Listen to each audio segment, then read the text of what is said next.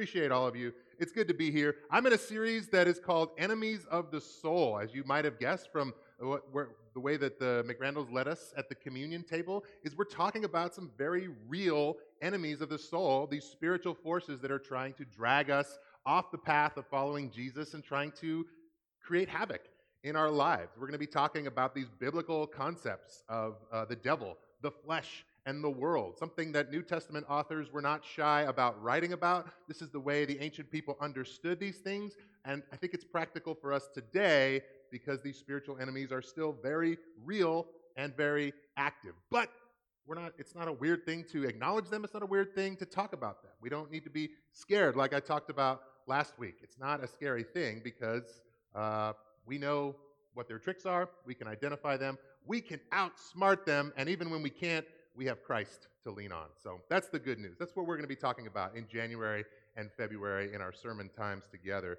This morning, we're going to be talking more than you ever probably cared to or wondered if you would about the devil. You're going to go home with a lot more information and, again, a lot more tools for not falling into the devil's traps. Okay.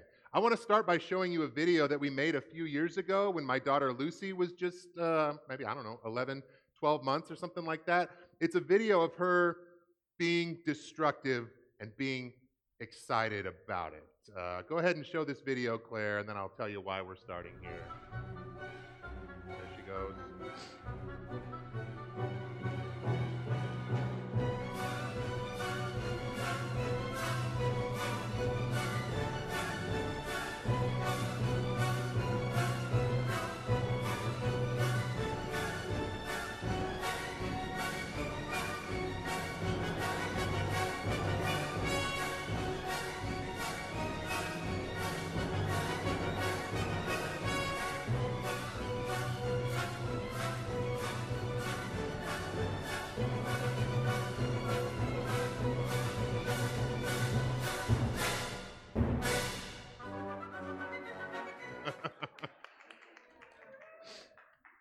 Okay, well, you guys not realize it, but you just clapped for the devil because the reason I showed you that video is because the delight, the dedication that my young daughter made toward destroying any block tower that was built, something you spent time working on, something good that was created in our living room. She would very quickly and very intentionally come along and destroy it.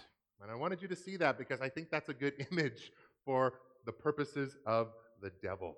His whole thing is to be destructive, to take something good that God wants to do in our lives or in our world and just knock it over and celebrate it.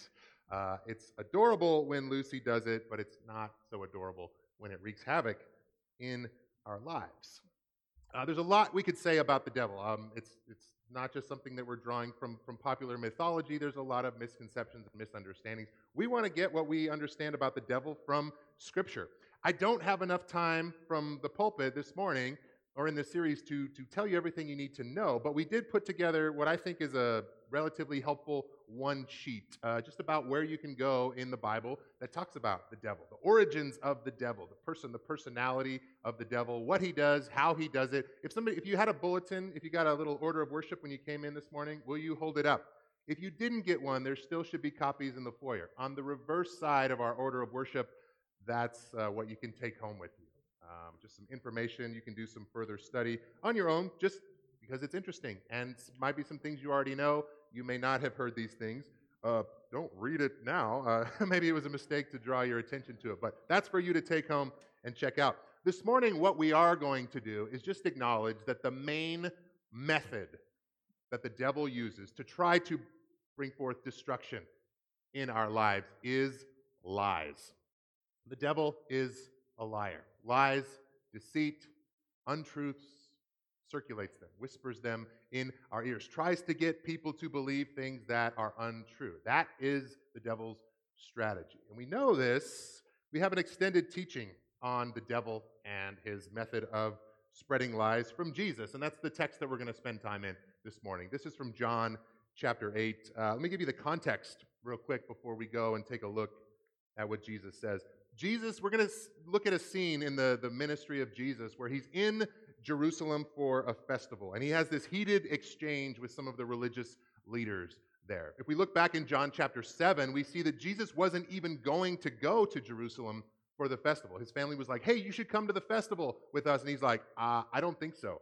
I need to lay low because I already have a bad reputation. There's already these religious leaders who are trying to kill me. And we see that in chapter 7. They come to Jesus and they try to seize him. They try to arrest him. They're trying to get rid of him because they don't believe he's the Son of God. They're trying to get rid of him.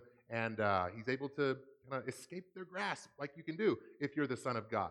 But anyway, when we get to chapter 8, it's at the festival now. Jesus decides, he just said he wasn't going to go, but then he changes his mind and he says, okay, I will go. And the thing that he thought would happen when he got there actually happens. The religious leaders, they get in his face. They surround him. You might read John chapter 8, and it's the Pharisees asking Jesus questions like, well, what about this? Or what about this? And it seems like kind of a civil debate. You might picture maybe Jesus is up at a podium teaching, or he's in a town square, and there's people here kind of, stroking their beards and going, oh, that's interesting. Oh, but wait, I have a question. Or, oh, I'm not so sure. I have a challenge.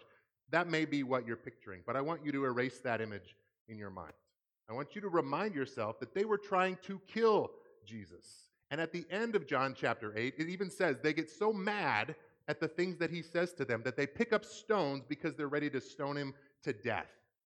So forget civil, cordial debate. This is more like a mosh pit. This is more like people grabbing each other's scruffs and saying like, hey, you need to explain yourself. It's more like a mob. And to help us keep this picture in mind, I have asked Claire, when I read this passage from John chapter 8, to play a background track of an angry crowd. Go ahead and play that now, Claire. Let's see what that sounds like so we can adjust our expectations. So this is, Gabe, bring the volume up a little bit. I don't think he's back there. Never mind. I want you to imagine that you're in Jerusalem. And Jesus is going to say some things that are true, but they're not going to sound true. Jesus is going to have to explain things to people who have been deceived by the devil. And here's what I want you to pay attention for. You're going to hear Jesus refer to the religious leader's father. He's going to say, you're sons of your father. You believe what your father taught you. And they hear this and they think, oh, who are you talking about? God our father? Are you talking about Abraham our father? But Jesus, we're going to find out, is saying, no, your father is the devil. That would make me want to stone somebody to death too, probably. So, listen with first century ears. Listen in this tumultuous environment that it took place in. Jesus teaching about the devil. To the Jews who had believed him, Jesus said, if you hold to my teaching, you are really my disciples, and then you will know the truth, and the truth will set you free. They answered him, we are Abraham's descendants and have never been slaves of anyone. How can you say that we shall be set free?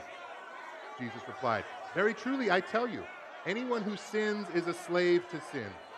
Now a slave has no permanent place in the family, but a son belongs to it forever. So if the Son, capital S, he's referring to himself, if the Son sets you free, then you will be free indeed. I know that you're Abraham's descendants, and yet you're looking for a way to kill me because you have no room for my word. I am telling you what I have seen in the Father's presence, and you are doing what you have heard from your father. There it is. Abraham is our father, they answered. If you were Abraham's children, Jesus said, then you would do what Abraham did. As it is, you are looking for a way to kill me, a man who has told you the truth that I heard from God. Abraham did not do such things. You are doing the works of your own father. There it is a second time. We're not illegitimate children, they protested. The only father we have is God himself. Jesus said to them, if God were your father, then you would love me. I have come here from God. I have not come here on my own. God sent me. Why is my language not clear to you? Because you are unable to hear what I say. You belong to your father, the devil, and you want to carry out your father's desires. He was a murderer from the beginning, not holding to the truth, for there is no truth in him. When he lies, he speaks his native language, for he is a liar and the father of lies. And yet, when I tell you the truth, you do not believe me. Can any of you prove me guilty of sin? If I am telling the truth, why don't you believe me? Whoever belongs to God hears what God says. But the reason you do not hear is that you do not belong to God. Ooh, good timing.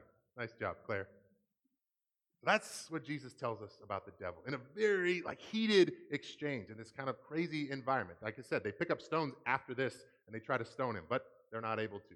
We do know where the story of the life of Jesus leads. They get so fed up. They don't believe that the things that he's saying are true that they crucify him. But in this exchange, I want us to zero in on some things that we learn about the devil. The first indication we see from this crowd of people who are believers in God. They're believers in the Word. They follow the Torah. These are religious folks. And yet, Jesus is just saying, you guys are missing it so hard. You can't even see the truth. The first indication that they're from the devil is that they're trying to kill Jesus. That's a pretty obvious thing. If someone's trying to kill you, they're probably not doing God's will. Especially if people are trying to kill God in the flesh himself, God's only son, then that's not a great start.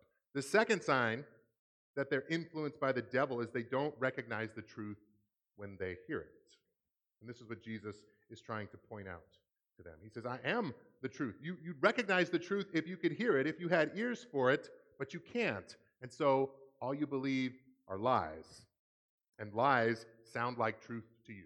Your priorities are so mixed up. And that's because you're believing the truths, the lies of the devil. And he calls them sons of the devil because that's the devil's thing, lying, being a deceiver. Jesus, in this passage, calls the devil the father of lies.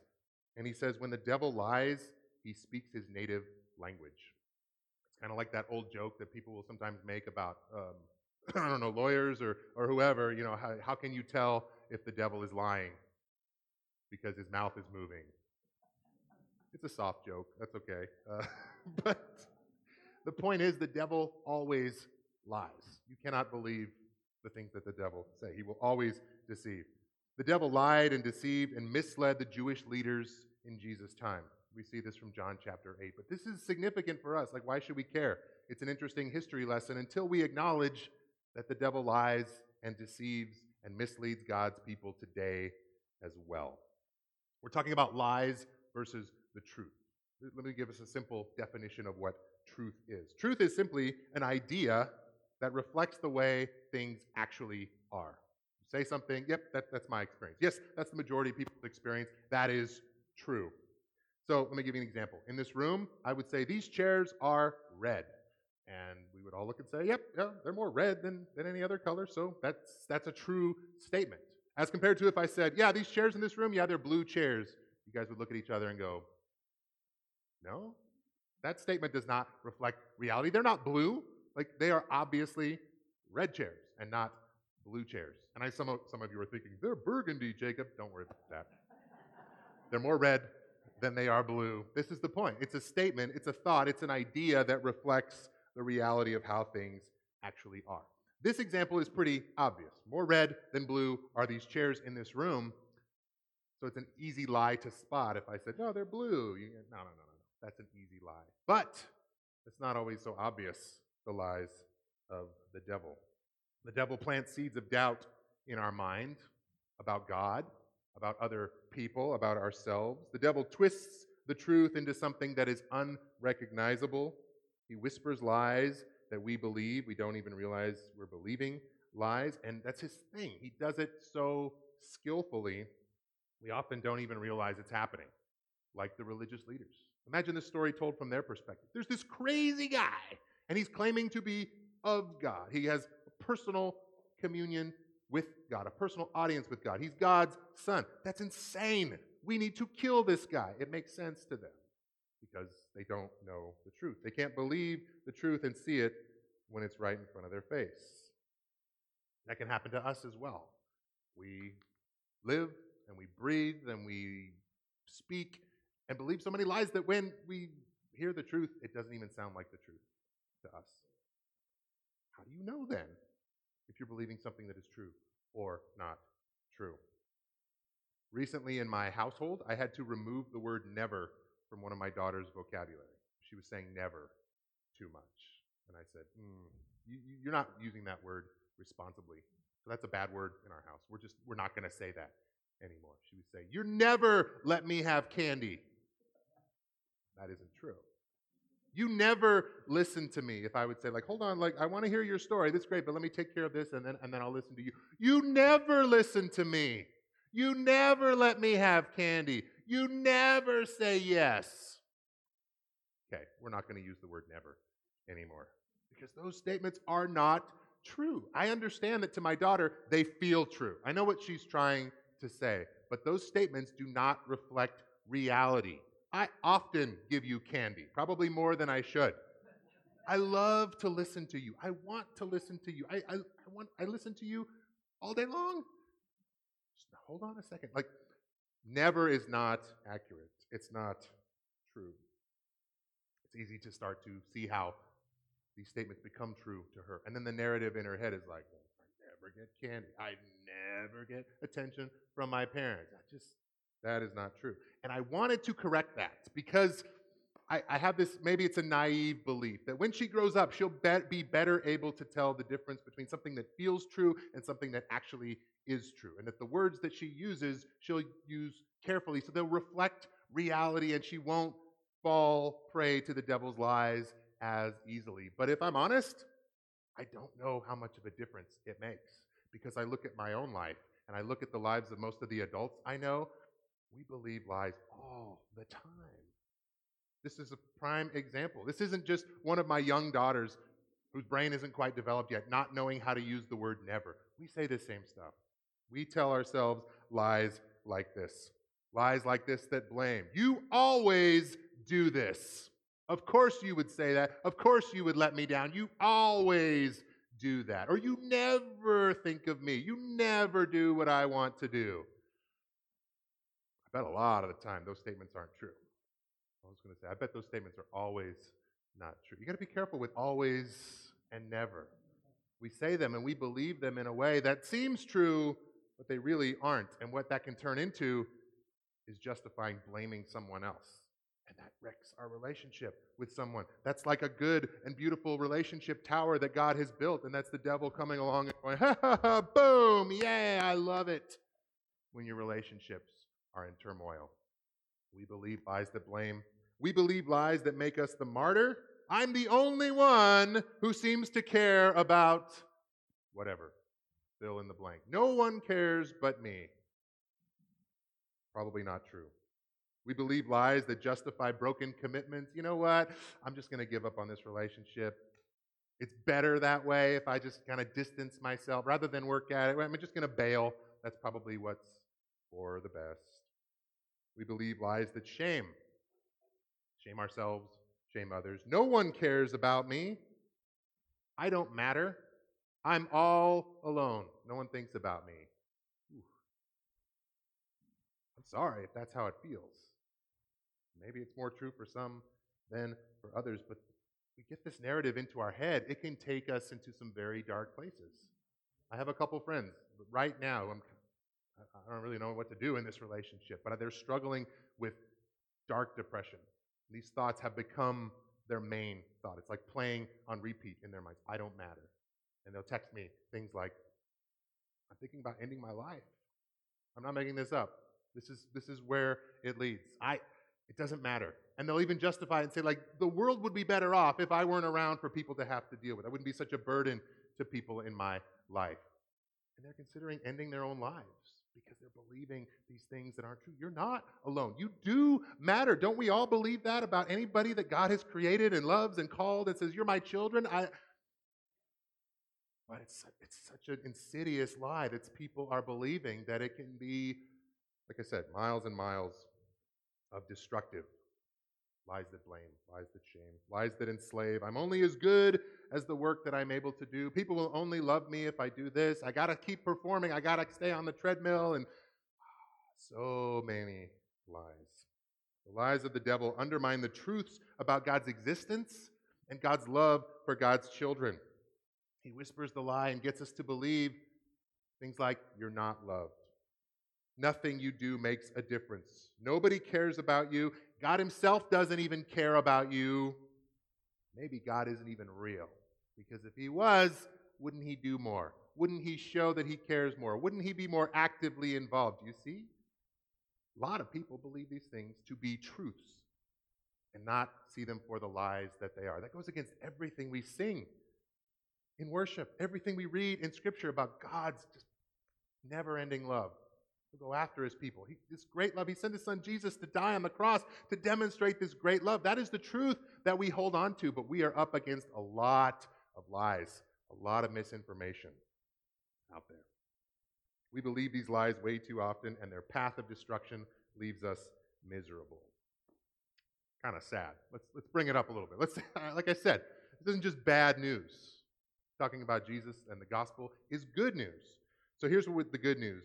In John 8, Jesus doesn't just teach us about what the devil is doing and gives us a prime example of people who are falling for his lies. He gives us a strategy against the constant attacks of the devil.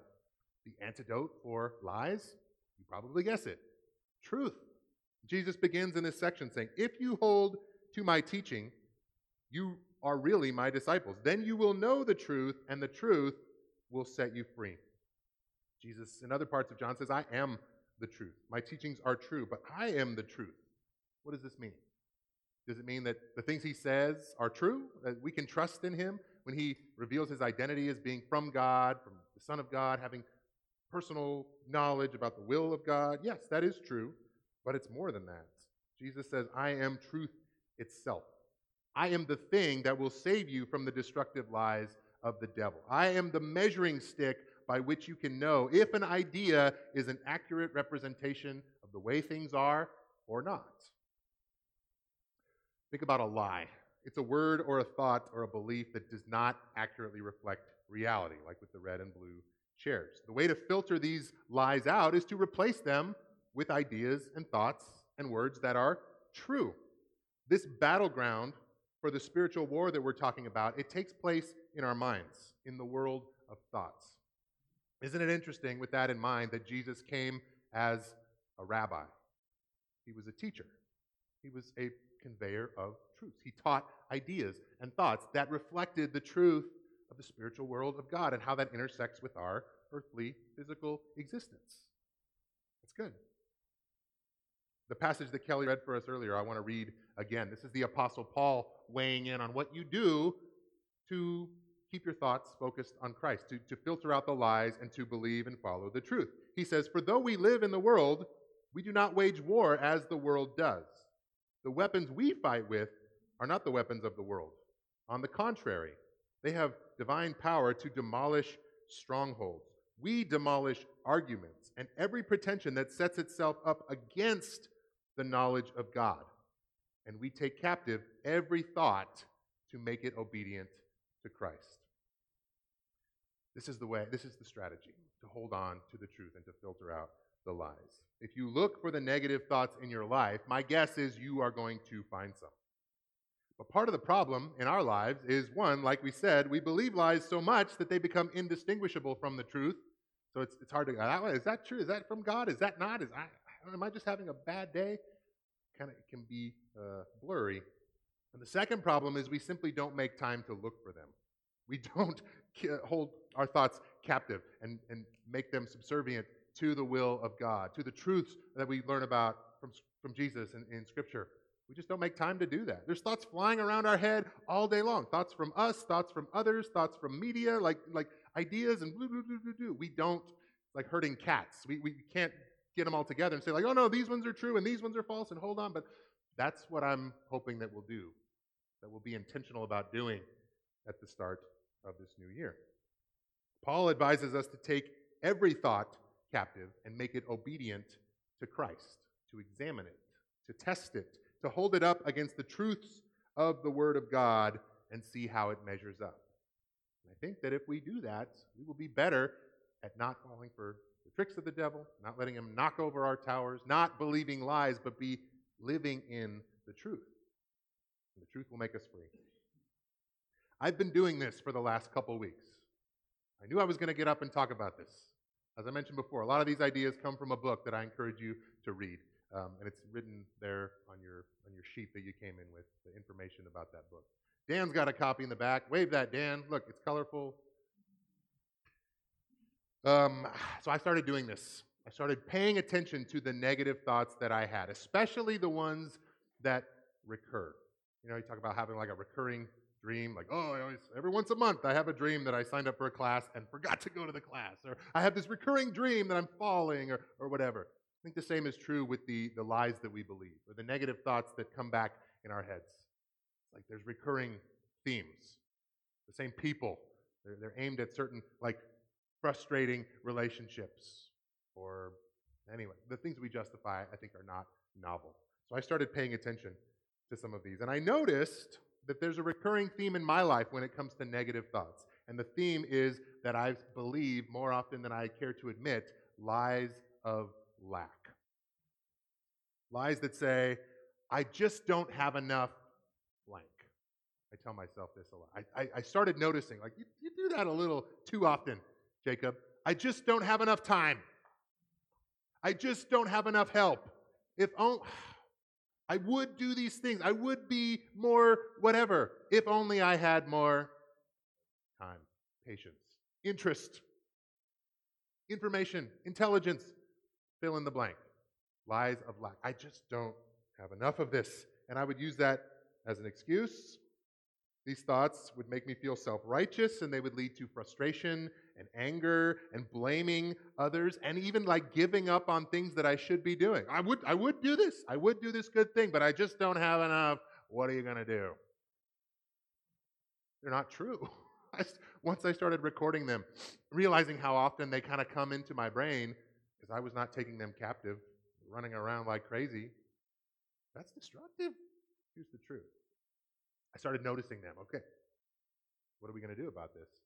I found a scripture that I could replace these lies with. And that scripture is one you probably heard before. It's Psalm 23, but just the first verse. The Lord is my shepherd, I lack nothing.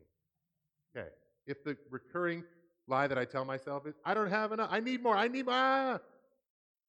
Scripture tells us, the Lord is my shepherd. I lack nothing.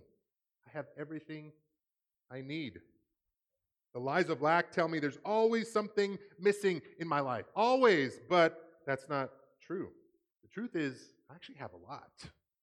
Maybe I should focus more on those things. The lies of lack tell me that I'm alone. That's not true. The Lord is with me. He is my shepherd. He is always with me. And you guys, you're with me. God has put so many wonderful people in my life. If I believe, I don't have enough friends, I don't have enough help, I lack nothing. The lies of lack tell me that I'm unprovided for. That is not true. The Lord is my shepherd. He is with me. He leads me. He guards me. He provides for me. This is more true than what's playing in my brain. And my guess is there's something going on in your brain that needs to be held up against the truths of Scripture. That's what I want you to be intentional about doing. As I've been thinking about this, I've noticed, and this is kind of already happening in certain areas. This past week, especially, you may know that there's a Thursday night group that meets here at church for worship, for prayer, for praying for one another. It's a wonderful group. If you're looking for a group to meet with on Thursday nights, boom, back there in classroom 6. Every Thursday, 6:30 to 8 o'clock. That's also written on your sheet. The information is there. They go through scriptures. They dwell in the truths of God's word, and then they write response prayers to God using themes and language from those prayers. And I was praying along with them this week, and their passage they were looking at was 1 John 4, the first 5 verses. Claire, I threw this up there. Will you go ahead and put this on the screen? I want you to see this.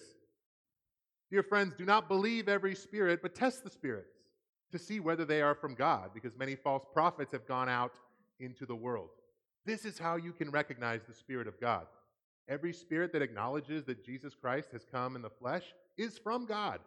But every spirit that does not acknowledge Jesus is not from God. This is the spirit of the Antichrist, which you have heard is coming and even now is already in the world. You, dear children, are from God, and you have overcome them, because the one who is in you is greater than the one who is in the world. They are from the world and therefore speak from the viewpoint of the world, and the world listens to them. But we are from God. Whoever knows God listens to us. Whoever is not from God does not listen to us. This is how we recognize the spirit of truth and the spirit of falsehood. This is what we're talking about here. This is true. This is not true. Prayed that prayer along with the Thursday night group. I sent them my prayer for them to read some of the other prayers that I heard. And then Wednesday night, I go and I spend time with the teenagers. And Brittany is teaching a wonderful lesson on identity. And she reminds teenagers there's 100 people in your life telling you who you are, who you aren't, who you should be, what you should believe, what you shouldn't believe. But here is who you should be listening to. You should be listening to God's truth.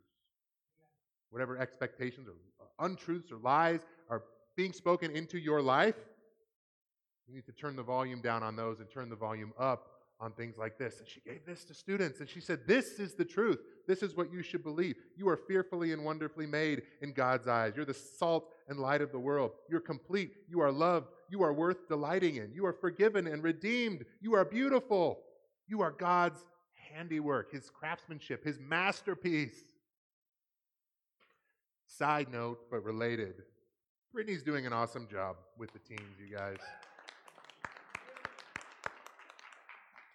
She is coordinating our youth program. She is doing the lion's share of the teaching. Every Wednesday night, you will find her here. We recently kind of merged with another youth group in town. I want you guys to know about this because I think this is a good thing. I think this is something we're doing intentionally. It was another small group of teenagers that had only been meeting on Zoom. Even after the Sunday church resumed their services, they were having devotionals, but online only. And their leader was saying, I really would like for them to be in community with other teenagers and just faithful Christian adults that I said, hey, come on down to the well. And they've been coming the last several weeks. We had a full house last Wednesday night, and it was so good. I got to watch and say, man, this is God's truth being spoken boldly and intentionally. It's so good. It's so good. I needed to share that with you because awesome things are happening here. But Brittany acknowledged, and I'll acknowledge too, this isn't just, hey, teenagers, don't believe the TV, believe this. This is a good message for all of us. We believe lies about ourselves, but the truth is how much God knows us and loves us, calls us into a life of faithfulness, and this is what we need to fill ourselves up with. So like I said, I've been doing that throughout these last couple weeks. It's been my mantra. The Lord is my shepherd. I lack nothing. I'm frustrated. I'm feeling unsupported. I get mad. I can blame people. The Lord is my shepherd. I lack nothing. God is so good to me. This is what I want you guys to do as well. From here, this is how I'm going to close this today, is I want you to do this yourselves. One, I want you to start paying attention to the negative thoughts that scroll in your head, the ones that are on repeat, the recurring ones especially. The things that we believe are true, the things that make us frustrated with people, the things that make us feel tight in our gut, just like, oh, it makes me so mad. Maybe that's the devil knocking over a tower of an important relationship in your life. Maybe it's a trap. Maybe it's a lie. So I want you to write it down. Like literally, get a pencil, write it on paper, or use your device. That's what I've been doing. I'll share some of these with you next week. They're not pretty, but they're honest.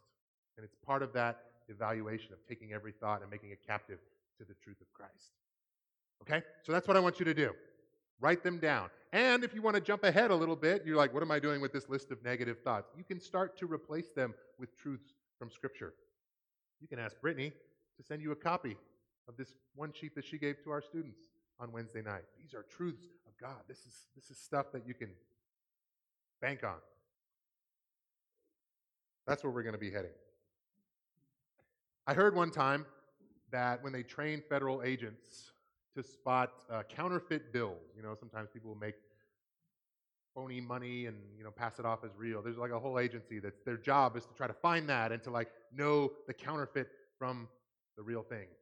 When they train agents to spot counterfeit bills, they don't train them how to spot all the fakes. I mean, there's so many out there. It could be different paper, it could be different ink, it could be different size. The plates that press them could be off in little ways. There's these security devices they put in our money to make sure that it's real. They don't teach them to look for those things because there's just so many. The way that they train agents to spot counterfeit bills is they give them the real thing, and they make them study that. Just hours and hours. Familiarize yourself with what the real deal looks like. And then, if you see something that's fake, you won't even need to know or be able to say why it's fake. You can just say, no. I'm so well acquainted. I know the real thing. This is my life. This is my job. That is obviously phony. That's not true. This is true. I think that's kind of cool. I think that's appropriate to what we do as followers of Christ. We acquaint ourselves so much with the truth, the person of Jesus, the life of Jesus, the words of Jesus, and we say, all right, this is what I want to know. This is what I'm going to familiarize myself with. This is so true that anything else, any other thought, any other attitude, any other philosophy or worldview that comes across that is contrary to this, I'm going to spot it right away. That's what this exercise is hopefully going to help us do. That's what happens on Thursday nights, the group that dwells in Scripture and says, this is just so true. I want to spend all week in this. I want to use this language myself. This is where we're going as we start this year together. And I hope that it blesses you. Honestly, it's been these last couple of weeks, having that truth over my life and just running every thought through, well, is God my shepherd? Yes. Do I lack nothing? Yeah. Anyway, that's where we're going to end this morning.